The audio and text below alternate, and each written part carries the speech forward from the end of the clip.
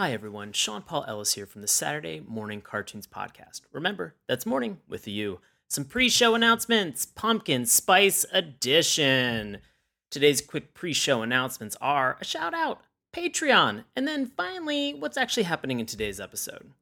Our shout out goes to a Twitter user, BitGunky, messaged us and said, just found and really enjoyed your podcast. I think BitGunky is listening to some older episodes, so shh, nobody tell that person that our audio gets a lot better. Make it a surprise. Thank you, BitGunky, for the message. You made our day. We really appreciate it. A quick ask. We have a Patreon. You can support this show and our original content. I buy coffee, and it's typically $3.33. I don't know why it's that specific. I do this a couple times a week. We're asking for just that price of a cup of coffee a month, and it goes to keeping the show ad-free so that we don't have to sell you ED chewable pills, spaceship mortgages, or even a memory foam mattress. Get the crap out of here with that. I don't want it. Don't want to support the show? Fine. Be that way. I don't care. If you want to support the show, awesome. Thank you so much. We really appreciate it from the bottom of our hearts. So what's on today's episode? This week's show comes with a trigger warning. Why? Because we're talking about some really heavy stuff for the Amazon original series, Undone. These issues have had actually a personal impact on my life, which actually made watching this show rather challenging, and I'm going to talk about it a little bit more in the actual episode. The warnings: mental health issues, loss of a parent, and suicide. I would normally make a joke at this point, but this stuff is not funny, and we're just not mental health professionals either. So in the show notes, we have actually added the phone number and the link to the National Suicide Prevention Hotline. Please. The series Undone does something truly unique by leveraging an older animation technique with incredible results. The technique was developed in 1915 by animator Max Fleischer, and you might remember them using this in a movie called A Scanner Darkly with Keanu Reeves. So, rotoscoping, does it hold up in 2019? Can we still make advancements on an older animation technique? Does all of this heavy content really work within 8 episodes? All of this and more. So now, on with the show.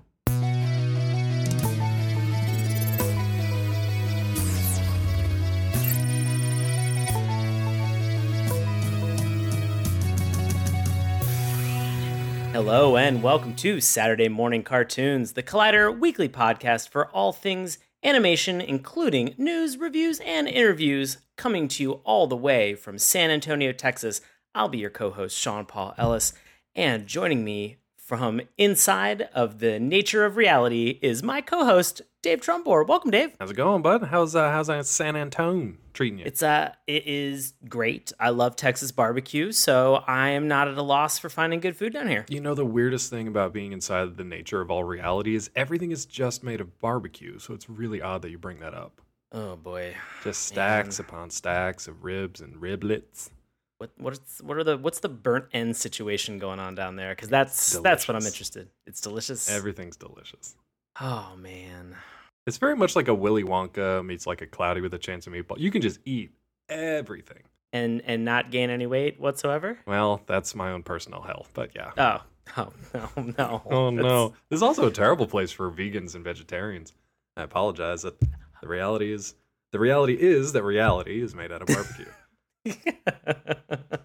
Oh man, wow. For anybody who's listening, I'm going to assume that you have no idea what cartoon we're actually talking about. I wouldn't either at this point. I would. Yeah. In fact, I might even be lost, quite honestly, myself within the reality of nature. Space. So tonight we are actually talking about the Amazon original series that is called Undone. And before we get into this, we need to kind of mention that there are some warnings in terms of the content of what we're going to talk about tonight. We don't do this a ton, or we don't do this very often, but for this particular show, if these topics, including mental health, loss of a parent, suicide, if these are things that you would not like to listen to us talk about for the next 45 to 50 minutes, we completely understand. And also in that case, might we not recommend you watch Undone? Because that's a lot of what the content is for that actual program itself. And we definitely want to be able to dig into the weeds on this. I also want to preface this with saying that Dave and I are not mental health professionals in any way, shape, or form. Neither of us are in that field at all. So if anything is going on in your life regarding any of that subject matter that we mentioned, highly encourage you to reach out to friends, family, support group. If some of these things are inaccessible or you don't feel that they're actually there for you, we are going to post the note and the phone number for the suicide hotline in the show notes. And this is not something that we're joking about or that we're taking lightly for this show. And we'll get into a little bit about why this is so important and so impactful in our lives. So this is definitely a difficult topic to kind of enter into this show tonight. And I will say personally for me, watching this show was wonderful and beautiful, but it was also an emotional gut punch for me. And I am still a little bit of a wreck from it. And I can say that I'm mostly a robot, so for the most part, this affected me on more of a cerebral level, and I didn't really let it get to my shielded emotional core, but I can understand why it would definitely affect some people more than others. So we are going to be taking this very seriously tonight. We're still going to have fun talking about the show. It is still an animated series.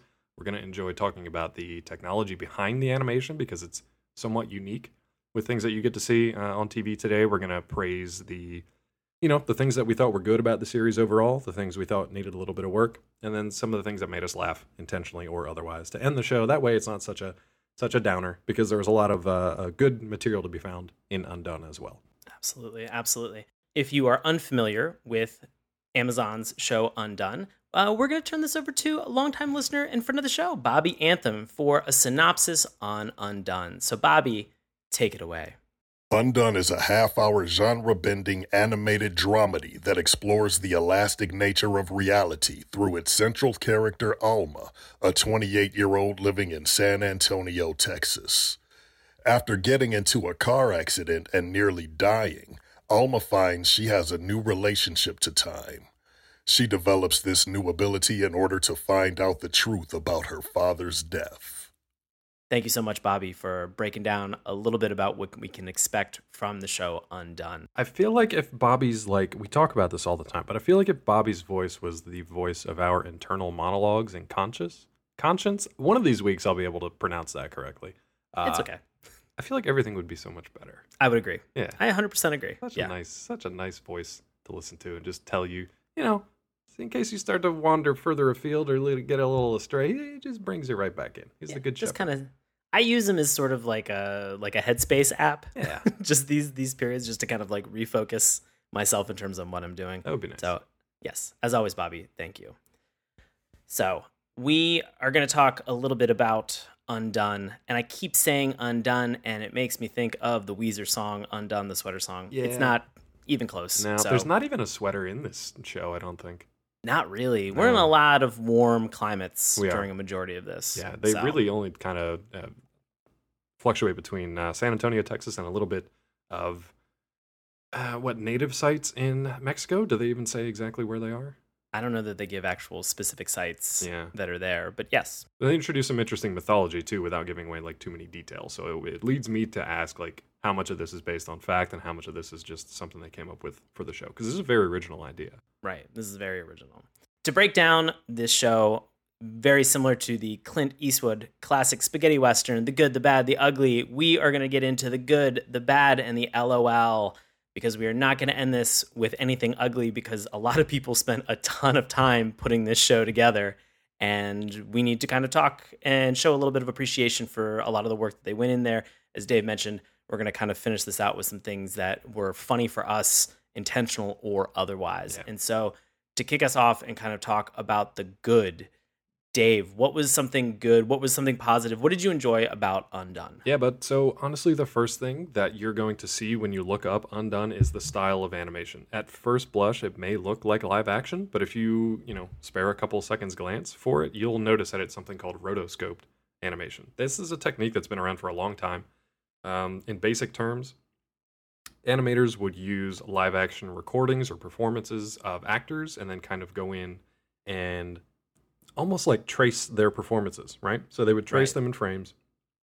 They would then layer whatever the animated character was over the top of them. So if you've seen Fire and Ice, any of the Ralph Bakshi films, you get that kind of rotoscoped animation. So it looks like really kinetic, dynamic, organic movement, and whether it's dancing or just moving or fighting action sequences, it feels really real. It feels like you're watching live action people just in animated form, because that's exactly what it is. They're just translating real live performances into an animated realm. Now, this rotoscope is like Sean and I talked about offline. It's like rotoscope 3.0 for the 21st century. They use cutting edge computer generated animation. They use one of a kind unique artistry, whether it's oil paintings, other things that they can draw from to make different backgrounds or to make concept art that they then layer these performances over top of. We have a great kind of behind the scenes featurette that we're going to post on Collider along with this audio podcast, so you guys can check that out there, because it very much is a visual medium. It's something you kind of need to see how it all works together to really appreciate it. But this animation looks so good, and I think there's two things for me that really stood out. One was the ability to capture facial expressions for all of the actors, and they're all amazing. They're very, very good in all their roles over the 8 episodes.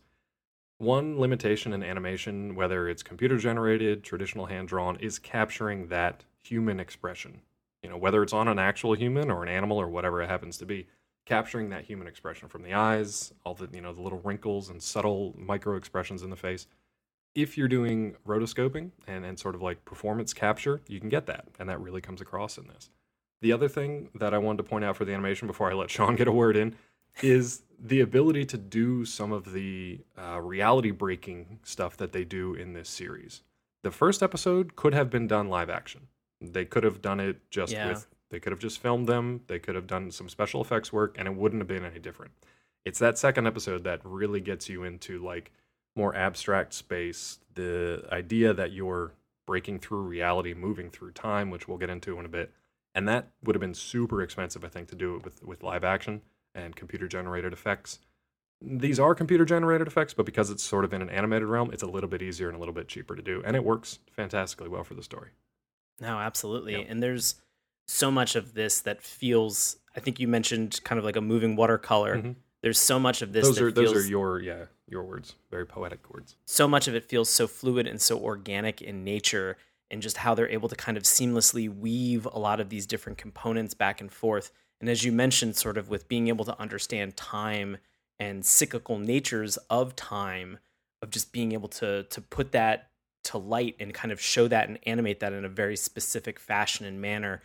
In some cases, it's just simple repetition. And in other cases, it really is sort of mind-breaking, genre-breaking, rotoscoping that they're leveraging here to be able to kind of add that to the performances that are taking place. And I'm constantly blown away from watching this show, all 8 episodes, of just how absolutely gorgeous this is from start to finish. I mean, there are moments, very early on when some of the things happen to Alma, and it's the stop sign that she misses very early on before she has sort of this inciting incident that kind of acts as a catalyst for a lot of the show. And just going back and stopping and looking at that frame, like, it's just such a beautifully rendered watercolor of this stop sign. And it almost kind of sounded and felt metaphorical in a sense that had she had stopped, none of this would have happened. Yeah. And so like there are moments that maybe I'm reading too much into this, maybe I'm interpreting too much, but it just did feel like there were layers upon layers of certain things, especially as you mentioned in the second episode, even with something as simple as a thank you card. Yeah. That Alma receives, just understanding how that can become a reality, and then she can come back to a regular reality and have that flow so seamlessly in between those different scenes that your brain is trying to play catch up as these things are moving so quickly. And that was a delight to watch. I know it sounds a little bit confusing, like, I don't want to think too much. I want to be entertained. Because Dave mentioned it is such a visual medium, watching this, your eyes are just kind of drinking in just everything within this beautiful, portrait over and over and over again. Maybe we can talk a little bit about the story, though, because that's honestly one of my other strong points, I think, for Undone. It's an original story, even though parts of it feel similar to things we may have seen before. But it's got a lot of parts that you wouldn't think work together that actually do. So for me, it's a weird combination of Fleabag meets like Russian Doll, but there's also elements of Eternal Sunshine, the OA, a little bit of The Matrix, a little bit of Donnie Darko thrown in. And I know Sean has some of his own. How did you reference this? My hot take is that it's Inception plus Girl Interrupted with a dash of Groundhog Day. So there's a lot going on here. Yes. But it essentially all boils down to, it focuses on Alma, played by Rosa Salazar. Amazing. Who was Alita Battle Angel. She was Alita Battle Angel. She's I hope she wonderful. does. I hope she does more things like this in animation, or like kind of avant-garde visual approaches, and not just straight live action stuff. I think she's amazing. And she's fantastic. I think that rather than hamper her ability to perform and act and emote and express, I think things like the performance capture in Alita, the rotoscoping in Undone, I think they really help to like bring that out of her, just her abilities as an actor, but also that character, it kind of becomes her as well. She just kind of like, it brings out her best qualities as an actor, I think. I think so too. But as far as the story goes, it centers on her, and she's very much a Phoebe Waller-Bridge character from Fleabag. Like, she's just, you can't really root for her to begin with. She's she removes herself from society. She's always acting like antagonizing against everybody and everything that she kind of comes up against. She's caustic. She's very caustic as a human. Yeah, she's a tough person to actually. She's tough as a protagonist to like, because you don't really want to like her. She's kind of a jerk in the beginning, but then some things transpire. She ends up in a coma, and then has this ability to interact with her deceased father. And normally that would be enough of kind of like a sci-fi supernatural stretch to be an interesting story to kind of throw in here, because Fleabag doesn't have any of those, supernatural moments. The closest thing they get to that is the fourth wall breaking. But the supernatural moments don't really stop there, because her father is now trying to teach her and train her to use this new power that she has, because she's kind of tapped into this in-between place, to be able to manipulate time and through that reality. So over the course of these episodes, she's going to try to learn how to sort of like jump through time. But the main conflict comes with trying to keep one foot in reality and one foot as kind of a time traveler.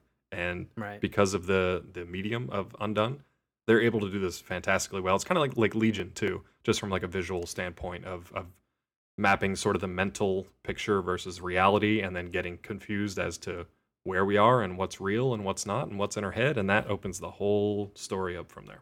But if you followed along with that much, then I think you'll probably get the rest of it. But for me, that was the strength of the show as well. No, I agree. I think the writing was wonderful on this. It's to distill, I think, what Dave is trying to allude to. Very high concept, immensely intriguing in nature. It's something that I can't, other than the other shows that we've said, like, it's a little bit of this and a little bit of that, I don't think I've ever seen anything that has been like this in such a focused, structured, and well-executed fashion. So this was, the writing made it just all that much better, and it just felt intensely personal in certain moments. And so we should mention that this is from Tornante and Amazon Studios. Tornante is the same group that has done BoJack Horseman. So there are going to be some elements that we probably talk about story point wise that might remind you of BoJack, and that's fine. I think that works really well. BoJack is probably one of my favorite cartoons that's on TV right now. And if you're interested in hearing our impressions of that, you can always go back to episode 221, where we talk about BoJack Horseman. And you can also check out Dave's interview that he does regarding the episode Free Churro, and his interview with Raphael Bob Waxberg about that actual episode himself. I will say that Free Churro and this show, in multiple ways, as I was watching them, destroyed me and turned me into a sobbing mess. And so, damn, like, Tornante, please, like, did you guys make a huge investment in like Kleenex and then just kind of like target me as like an audience member? Because I'm flying through boxes, buddy. You got to settle down. Yeah, and for me, maybe this falls under the bad category, which I'm not ready to move on to yet. But Sean got a chance to kind of spread these out over a little bit of time.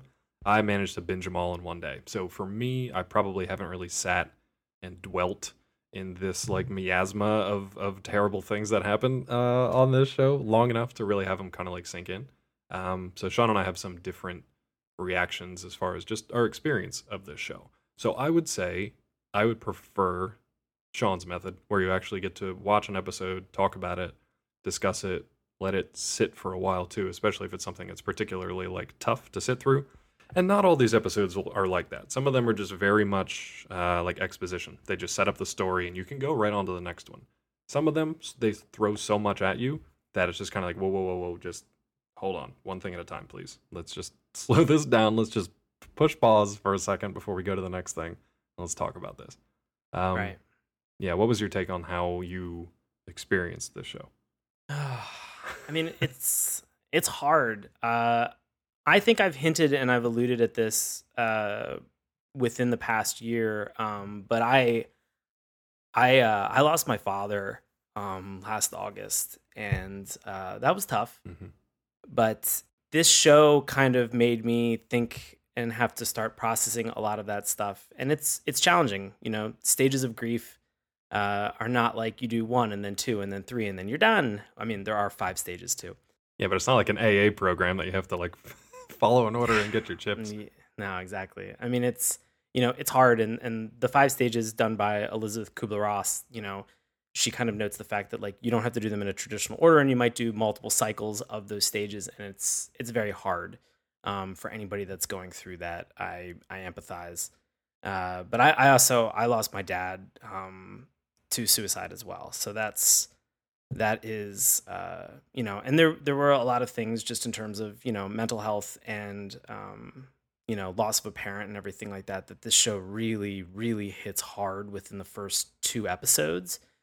And that's kind of why we were giving the warning up front with the explanation about it is, you know, I don't think that, you know, if this is something that has happened recently and it is very challenging for you to kind of have those discussions, and I'm definitely somebody right now who, you know, over the last 13 months, I don't think that I have fully processed everything that has happened. And I'm at a state now where I'm starting to talk about it a little bit more and be a little bit more open with it and kind of understand. And, you know, I've had, thankfully, a good support group of friends and family that have been there for me. But this is something where, you know, at certain points you have to recognize that, hey, maybe I need more support, and there's nothing wrong with that. And that's always a challenge. But this show, after those first 2 episodes, I had to turn it off and I had to walk away. And I think I walked away for almost a full 24 hours. I was watching this with wife and friend of the show, Melanie Harker. And after those first 2 episodes, she's like, I am very intrigued with this show and I have enjoyed it. But she's like, I don't want to continue watching it. So I have watched the last 6 episodes by myself, for better or for worse. And I'll say, guess what? Probably for the worst. Well, let me ask you this, though. Does it help things like this, things like Free Churro? Does it help to kind of have to rip off that Band-Aid and talk about it? Or is it just kind of one of those things where you would prefer a little bit of a heads up, or like, let me experience that in my own time when I'm ready, not just kind of like blindsided by it? Because we didn't know what the show was about, really, until the last kind of couple episodes. Last episode, really. Right. I think it kind of goes both ways. And again, I think it depends on sort of where you are with a lot of this. And because some of these wounds are still fresh and very challenging for me, you know, I think I saw Free Churro. If everything happened with my dad back in August, I watched Free Churro then in November when the episode came out. And that was a gut punch. I actually think after that episode, I didn't finish that season of BoJack for almost 3 or 4 months. Yeah. So it was a little too raw for me at that point, and I don't think that I appreciated everything that I was watching, but being able to kind of continue and move forward, especially that episode, which is sort of the addiction nature of BoJack, kind of hit home a lot for me as well. And so I kind of had to like pull myself away from that because it was just too soon for me. But Free Churro, I think I was also just blown away and amazed at just that monologue in general. Yeah. And the part of me that does write frequently and enjoy media was like, I'm blown away at how good this writing is. But then the emotional side of me was just like, oh, I'm going to be crushed for like a couple days right now. I think this show came out, a little bit after maybe the anniversary of stuff for my dad. Yeah. And so I think it was still a little too soon, and fighting through a couple of these episodes didn't do me any favors, but at the same time did get me talking to some people who are in sort of my support group. That's good.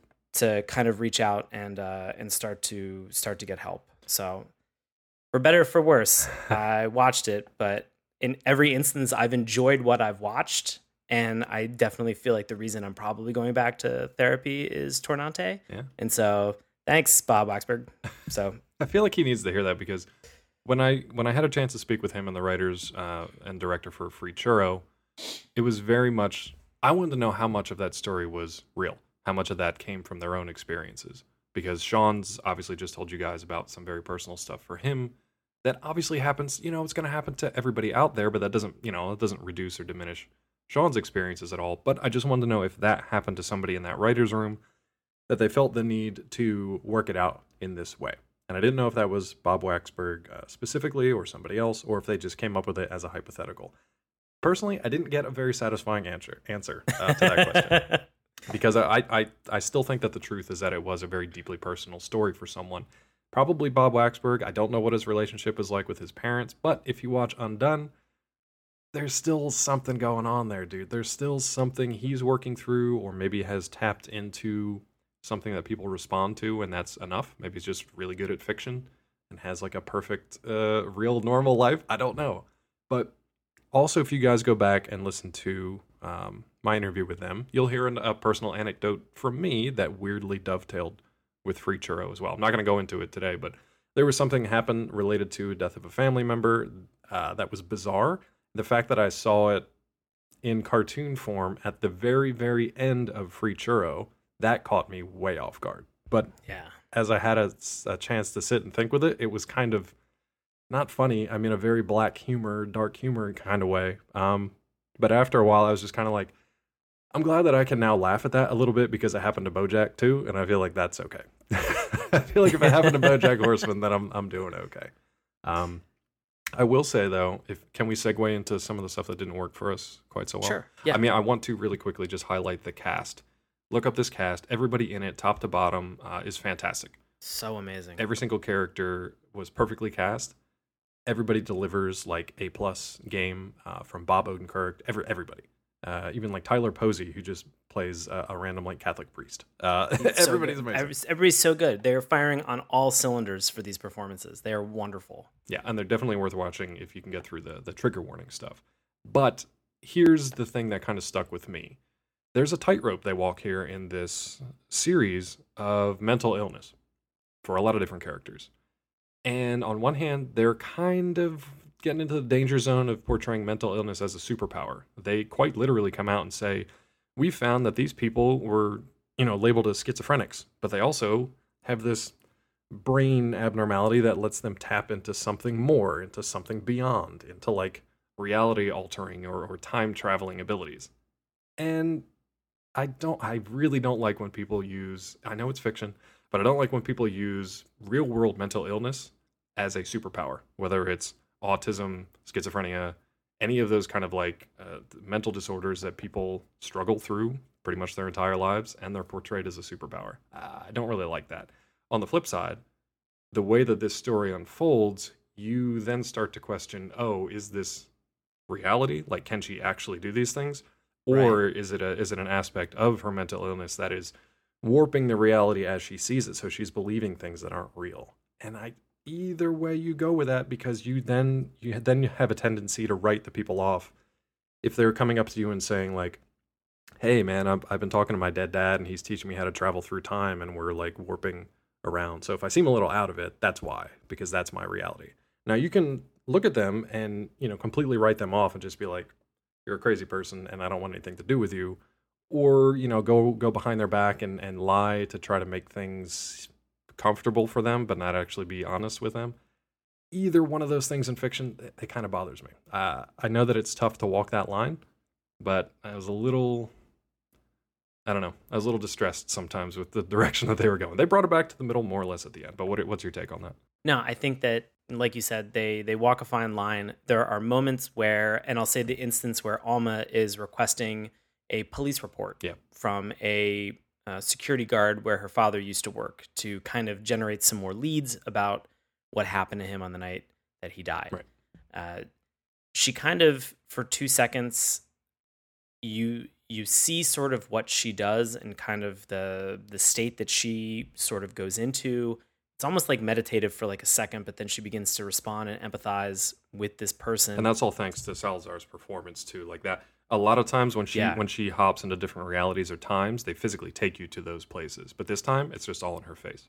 Right. And so you're watching her go through this in almost like a second, and then snap back out of it. And her boyfriend Sam is watching her the entire time, and he sees images and pictures on a computer screen, Yeah, and he thinks that Alma was able to kind of Kaiser Soze, for lack of a better word, to the security guard to kind of empathize and spin this story and relate to her to get the thing that she wanted. But you have to assume, like, in reality, she was able to kind of see that life. She was able to experience it, as she mentions. And that was a really powerful moment for me because, she has talked about this and there are so many things that are there. And then Sam finally has an opportunity to kind of witness this after he has been supporting the heck out of her for a good portion of the time. When she kind of comes out of the coma, he's a little bit concerned and their relationship's a little bit complicated. But then when she finally confesses, to him what's actually going on, he really begins to kind of support her, for the most part. Yeah, I have some nitpicks with that. One, going back to like the screensaver scene, I like that they included that because it gives you clues either way. You could say, oh, she's tripping into reality and basically like mind reading this woman's experience. Like she's done that with Sam. Now, whether that was a story that like from his childhood, whether that was a story that he told her once upon a time and she had forgotten it and put it in her subconscious somewhere and it just came back, or whether she actually traveled to his memory or whatever. Or was she just inferring from the screensaver the information she needed to know to get the answers that she wanted? I like that they give you both because you can go either way. I will argue a little bit against Sam being like supportive. They do have a blow up that he essentially like kind of takes advantage of the fact that she doesn't remember breaking up with him before her accident and just uses that to move back in, sleep with her, continue their relationship like it used to be. Ooh, that was a little creepified for me. I get where he's coming from. And I'm glad that they address it on the show because they do kind of talk it out and work it out in a somewhat healthy way. But then even when he's helping her to like, they go on this kind of like private eye trek to like somebody was out to kill her father and he had top secret information and research that companies wanted. And if they couldn't get it, then they were going to kill him to keep it secret. And it's like, that was fun to play with. But then I was like, when are we coming back down to earth? Like, is this the reality of it, or is this an exploration of mental illness and the things that it does to you? And I think over the course of this series, you could go either way. It's up to your interpretation. Too. Yeah. Again, I think, like you mentioned, they're walking that tightrope. Yeah. They're giving you information and clues on both sides. This isn't in the things that didn't work for me category. This actually goes into the part that did work for me, is just the relationships and the dynamics that you have. Because I know that we've hinted and we've talked a lot about them. We talked about this in the BoJack episode where hurt people hurt other people.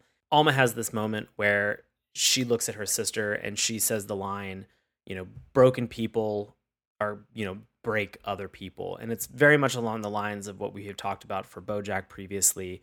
It's something, again, that for Bob Waxberg, it permeates across all of the things that he does. And it makes sense. And to Dave's point, these people are, I don't want to say broken. I don't think that these people are broken in any way, shape, or form. I just think that these people have, complicated issues in terms of their relationships and their dynamics, and nobody is honestly, truthfully, ever brutally honest with the other person up to a point. And so because because a lot of these relationships aren't based in a mutual respect or honesty, they make things very complicated throughout the entire 8 episodes. And so, to Dave's point, I can definitely see where Sam is not the greatest boyfriend, and then he is attempting to be the greatest boyfriend, and then at the end, he is a very concerned boyfriend who just, I believe, honestly wants the best for somebody that he loves. It raises that question at the end, like, if you love someone, do you do the tough love thing where you're like, look, here's the reality of what you're doing and what you need to do to get better? Or do you just go along with what they believe to be the truth because that's that's their truth, that's their frame of reality, even if it doesn't match up with yours? That's a tough question. Having been in Sam's position previously with my dad, I can say it is, you will try to do every possible single thing you can.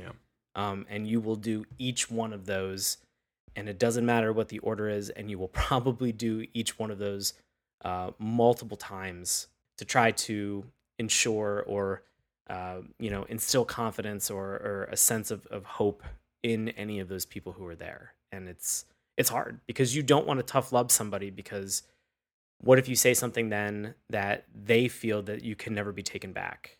And that had happened to me personally with my dad. And it was one of those things where it's like, I made a comment to you 7 years ago in a letter that I wrote to you about something that was personal. And he was like, I never got rid of that letter.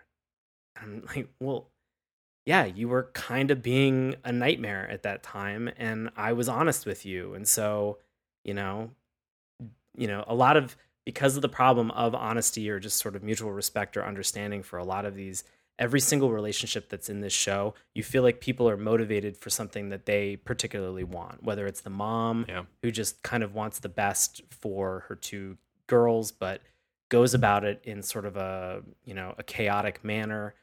Maybe it is the sister who just really kind of wants to find love, but she has some problems of her own in terms of infidelity in the relationships that she has. And so, all of these things that are there, nobody's honest with each other about it. And everybody just kind of assumes the worst for each other. And so they go into kind of triage mode where they're trying to help them, but it's not productive in some cases for everybody. That's what really felt like, the writing in Fleabag and in Russian Doll to me. It was that level of like dramatic, realistic, like these are real conversations that you had. They're not scripted to be like one-liners or like super dramatic statements of life-changing prophecy or anything like that. They're like human people having human conversations that they're gonna get stuff wrong. They're gonna screw up more than they get stuff right. But I don't know. With speaking of Sam, it's so tough because just like anybody else, you don't know who is going to respond positively to a tough love scenario, or who is going to just like crumple up and that's going to be like the end of it. Like, you have to know the people, you have to do what you think is best for them. And I think this show handles that pretty well, not by trying to give advice in any way, but just portraying like, here's how these situations play out sometimes. I think it is important to mention, you said that Alma thinks of herself as a broken person. There's a number of reasons for that. And I agree with Sean that people aren't inherently broken, but they can be broken down by the things that they experience. But you can always be lifted back up through whatever means work for you, to be honest. Yeah. I do. I agree again, for the most part, except for self-destructive stuff. This is why we issued a trigger warning, because we don't know what we're talking about. We talk about cartoons. But, so Alma's character is deaf. We learn pretty early on that she's deaf. And then a little bit later, we learned that she wasn't deaf from birth, but she had pneumonia when she was a child. So she lost her hearing, learned sign language, spent a lot of time with other deaf children at a deaf school, and then had the opportunity to get a surgical implant that actually let her hear and regain her speech. That plays a lot into the theme of the story, both in how she kind of perceives herself, not necessarily overtly. That kind of takes a backseat, but she uses it as a way to shut off the outside world from around her when she needs to.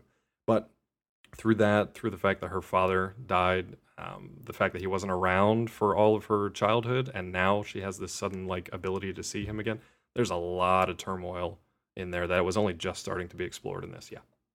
There are so many moments where they use silence and sort of like a mumbled kind of Charlie Brown's Parents. Yeah, like muffled noise in the background. Yeah. Like, and they do such a good job of showing how she kind of moves back and forth between those two different states of sound versus muffled sound or no sound.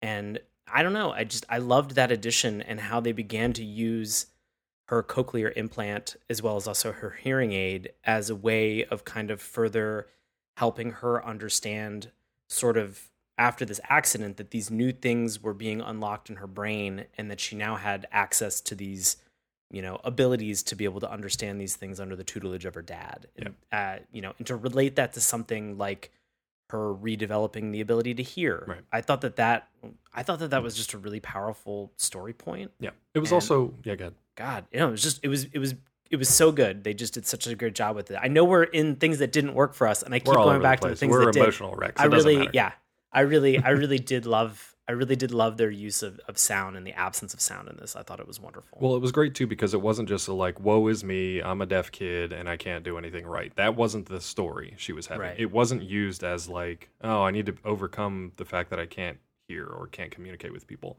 It was more about the decisions that were made. They flash back a number of times to decisions that were essentially made for her throughout her entire life. So when she was a kid, both of her parents kind of argued back and forth, and she could read their lips even if they weren't signing.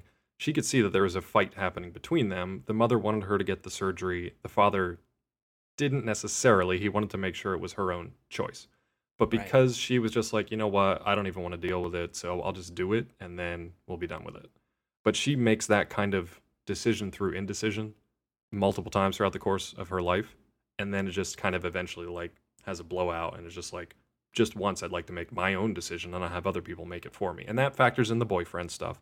That factors in the family relationship stuff too. So that was a big part of it. But it wasn't just played up as a disability leading to her quote unquote brokenness. It was the fact that through that disability, people took advantage of making decisions for her. So she had to gain agency over the course of the series, which was also a good message. And once she picked up that agency and once she had that ability to do it, you really saw a lot come out of Alma. She got to be super powered towards the end.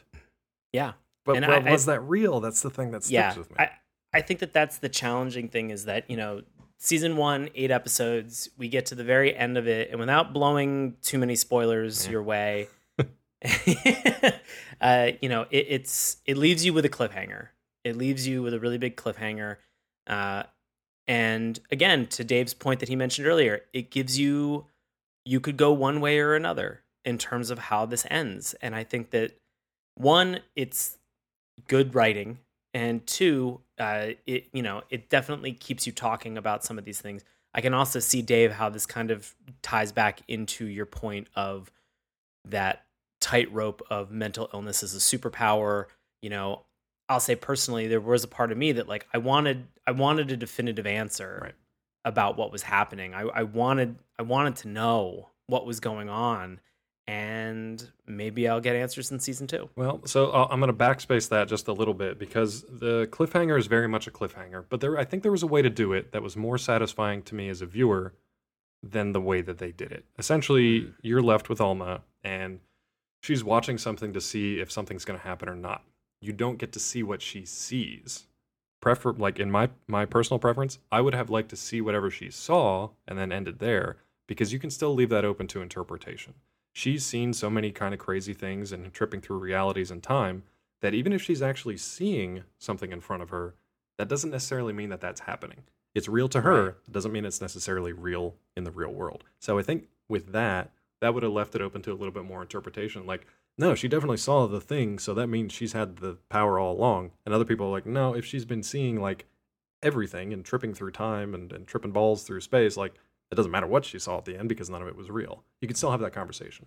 But we're left with just a shot of her, which I think is fine because, again, we end on Salazar's face and her expression, which is great. I don't know that they're going to have a season 2. I don't know if this is a type of show that they're going to do that. It may be a limited series and this is it. I mean, it very well might be. And if that's the case, I think that there's a lot of conversation and interpretation that kind of, can be generated from this. Yeah. This could be something that people are talking about in film school for years, writing, a thesis on, just trying to further understand this show. It's very interesting. It's very complicated. And it's realistic, too. I really hope it gets the kind of attention that Fleabag got this year at the Emmys, that Russian Doll even did for nominations, and that some of the other titles that we mentioned get on the way back. Before we run out of time, though, is there anything, let's lighten it up a little bit, anything that made you laugh in the course of the series? There are a couple fun moments where, and I know that every once in a while we talk about jank animation, and we've talked about how beautiful the animation is for this. There was one scene in particular where they have Alma, and she's sitting at a therapist's office, and it was just the way that like her jeans were kind of hiked up, and it looked like she was all jeans and then like a head. And it was just the angle. She was just wearing like the Canadian tuxedo, just denim from like neck down. Yeah, it is just the angle, and it was just the point of view because it was down towards the ground a little bit more, being shot up. I don't know what it was. That made me laugh just seeing. I was like, is she all jeans right now? Like I just laughed for no apparent reason in a show that has just like been a gut punch. Just seeing all jeans Alma just made me giggle. I want that action figure. What's funny in rotoscope though, it's tough because as they're filming you, you're not just like a two-dimensional stick figure, right? That always has your silhouette in like bold lines drawn. Like if your arm crosses over in front of you, to the rotoscoper, that definition disappears. You don't have those like outlines anymore. So sometimes the body positions, the proportions are weird and they're off, and sometimes you get all jeans Alma. So that's gonna happen. And fun. It's part of even like the color palette that they're using as well too, you know, and just like Dave mentioned, you know, there might not have been shadow. And so when somebody was drawing over top of that live action scene, there really may have not been anything there. And I don't know why all jeans Alma made me laugh so hard. It was just, I needed it at that moment, and I was glad that I had gotten it. Right now, the music video for Take On Me is playing in my head because it was the same kind of thing where it's just like just a ton of jeans and rotoscoped animation. Yeah. It's a lot of jeans. That's a lot of jeans. So I want you guys out there to deep fake Alma in the Take On Me video and share that with us if you don't mind. Well, I will say this for Alma then. Her reactions and her sarcasm to everything, perfect. Especially with that her made me dad. laugh every time. She has essentially like her wizard father is like, daughter, here's how you travel through time and alter realities, and she's just kind of like, is it though? And he's like, well, not really, I guess. She calls him out on pretty much everything when she kind of like wises up to the fact that he's not telling the full truth. So good. The other kind of LOL for me is not like a laugh out loud in the traditional sense, but it's just kind of like not a lot of white people in this show, which I liked. I liked the fact there weren't a lot of white people. And the only ones that were there were kind of stereotypical, and they were kind of jerks. Really, the only white like family that we meet are the in-laws of Becca. She's marrying like a rich white boy. And he is so funny to look at his like skin tone in the rotoscoped animation because he looks like a straight ghost. He just looks like Richie Rich turned into Casper because he's just like almost translucent, which I think is really funny. But everybody else is like a person of color.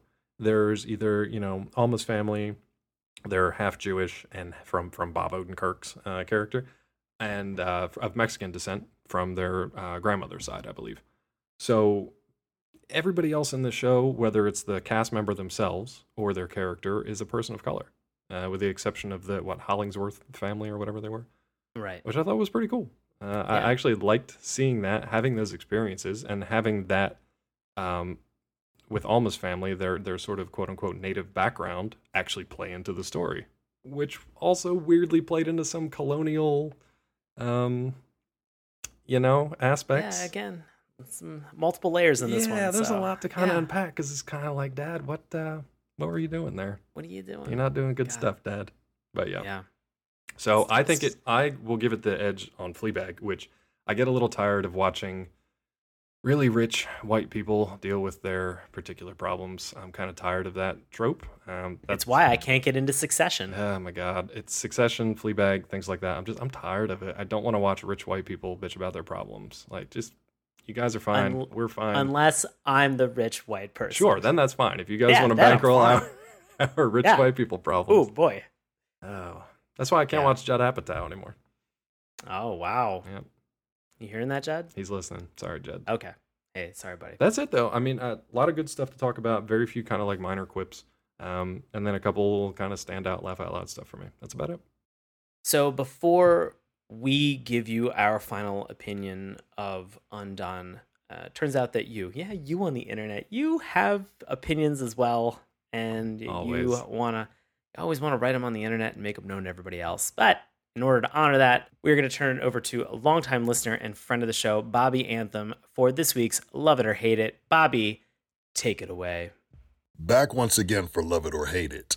Our Love It for Undone is titled Hats Off to Undone by Gia Gal 14 in September 2019.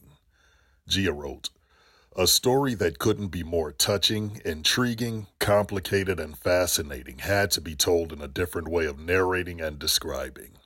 The whole works seamlessly. There's a touch of P.K. Dick, a hint of Gilliam, a sprinkle of Allen, a nuance of Miyazaki, and no trace of Disney. Wonderful. I'm at episode 6 and felt compelled to write this. 10 out of 10.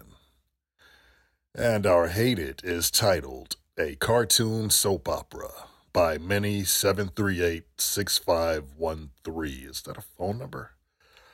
Well, Minnie wrote this in September 2019 and said, I was really expecting something else.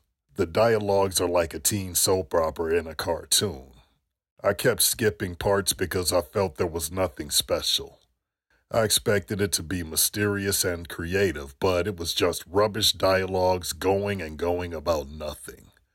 Trailer made it look like something else, though, but it was only the trailer. 1 out of 10. Yeah, you know what? I'm going to go on a limb here and say I cannot disagree with that hate it more than I am right now. Yeah, I hate to hate it. I hate that hate you it. hate to see it, but you love to hate it.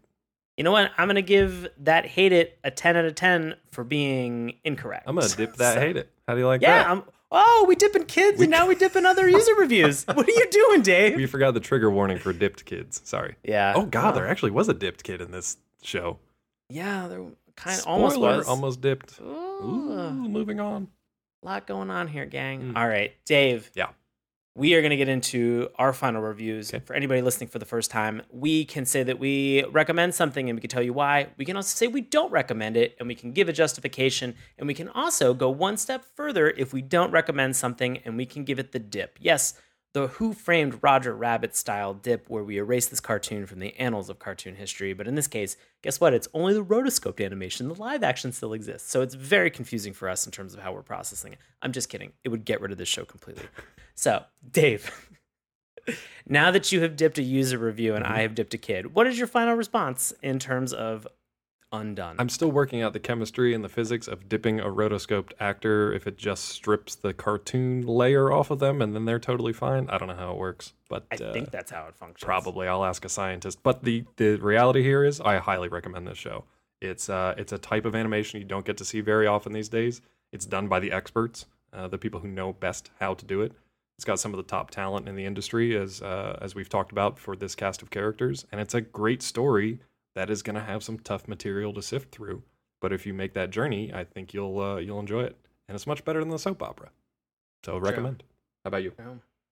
I'm a full recommend. I can't recommend this more. I mean, Minnow Mountain, who did A Scanner Darkly with Keanu Reeves, Rosa Salazar, Bob Odenkirk for all of this, the entire cast of characters, everything that was on there. I mean, I know that I've said that this has been in like a gut punch and I've been sort of an emotional train wreck watching this, but I don't think that I would do this any other way. I really did enjoy this. And it was just visually gorgeous to look at, and just conceptually, I'm still trying to wrap my brain around certain parts of this show. And so for that and the dialogue that we've had tonight, I would urge anybody to go out and check this out. This is a definite watch for me. And we should mention it's only 8 episodes and they're only like 25 minutes apiece. So it's really not that much of a time. Yeah. You're not doing that bad. Check it out. Worth watching. So that concludes the mind-bending reality of Undone for tonight. So guess what? We want to give a big thank you. You heard him on this episode, our friend Bobby Anthem. You can hear him on his paranormal podcast, Inhuman Experience, with his co-host, Bobby Blades. You can find them on Twitter at IEXP_podcast. And Bobby has started a solo show, which is called In Search of My Lost Soul. Not my soul, Bobby's soul, just so we're all clear on that. It's available along with the Inhuman Experience podcast anywhere that podcasts are found. Hey, Dave, what are you up to, bud? Same old stuff. You can find me over at collider.com, where you can also find those podcasts on Collider Weekly. You can also find me on Twitter at Dr. ClawMD, and if you're the reading sort, you can pick up my new book, The Science of Breaking Bad. And you should definitely pick up The Science of Breaking Bad, because in a couple weeks, we've got El Camino, the Breaking Bad movie, coming back to Netflix. Maybe I'll have like a novella come out of it for a couple extra science explainers. Who knows? I don't know if we're going to do any science on the show or not. Your guess is as good as mine. Well, tune in next week when we interview Aaron Paul. I don't know. What a great tease that we can edit out later. Yeah. I'm going to keep it in. As for me, I perform live improv comedy with a group that's called Knox. That's NOX exclamation point. We perform with Washington Improv Theater. You can find tickets and times witdc.org. And I'm always on Twitter and Instagram at Sean Paul Ellis, which is a problem. Please help me get off social media. Yeah, please. Want to support us? Super easy. Tell a friend. Review us on Apple iTunes. You can even check out our Patreon that we have that's linked in all of our show notes and on all of our social media sites. Slide into our DMs on Twitter at Morning Tunes. Remember, that's morning with a U. Check us out on Instagram and Facebook at Saturday Morning Cartoons. Drop us an old-fashioned email, SaturdayMorningCartoons@gmail.com. You can find all of these links and everything that I've mentioned in our link tree, which is in the bio for all of our social media sites. And as always, you can listen to us on YouTube, Apple Podcasts, iTunes, Stitcher, Google Play, Spotify, wherever podcasts are sold or given away for free in this case. It's fine. Perfectly done. Hey, can I give the listeners one final tease before we wrap up tonight? Yeah, absolutely. If you guys are interested in Gendy Tartakovsky, you may want to tune in next week and get a first teaser at his new series, Primal, and hear from Tartakovsky himself. That is an actual tease, not like the one Sean mentioned earlier. Yeah, no, that's, if you have not watched anything for Primal, look at the San Diego Comic-Con like clips that they have. Yep. It looks amazing. Very excited. Well, that's it for us. Thank you, everybody, for listening, and we'll talk to you soon. Bye. Bye. Hey, everybody. Thanks a lot for listening to Saturday Morning Cartoons. Now, if you'll excuse me, I have to transform and roll out.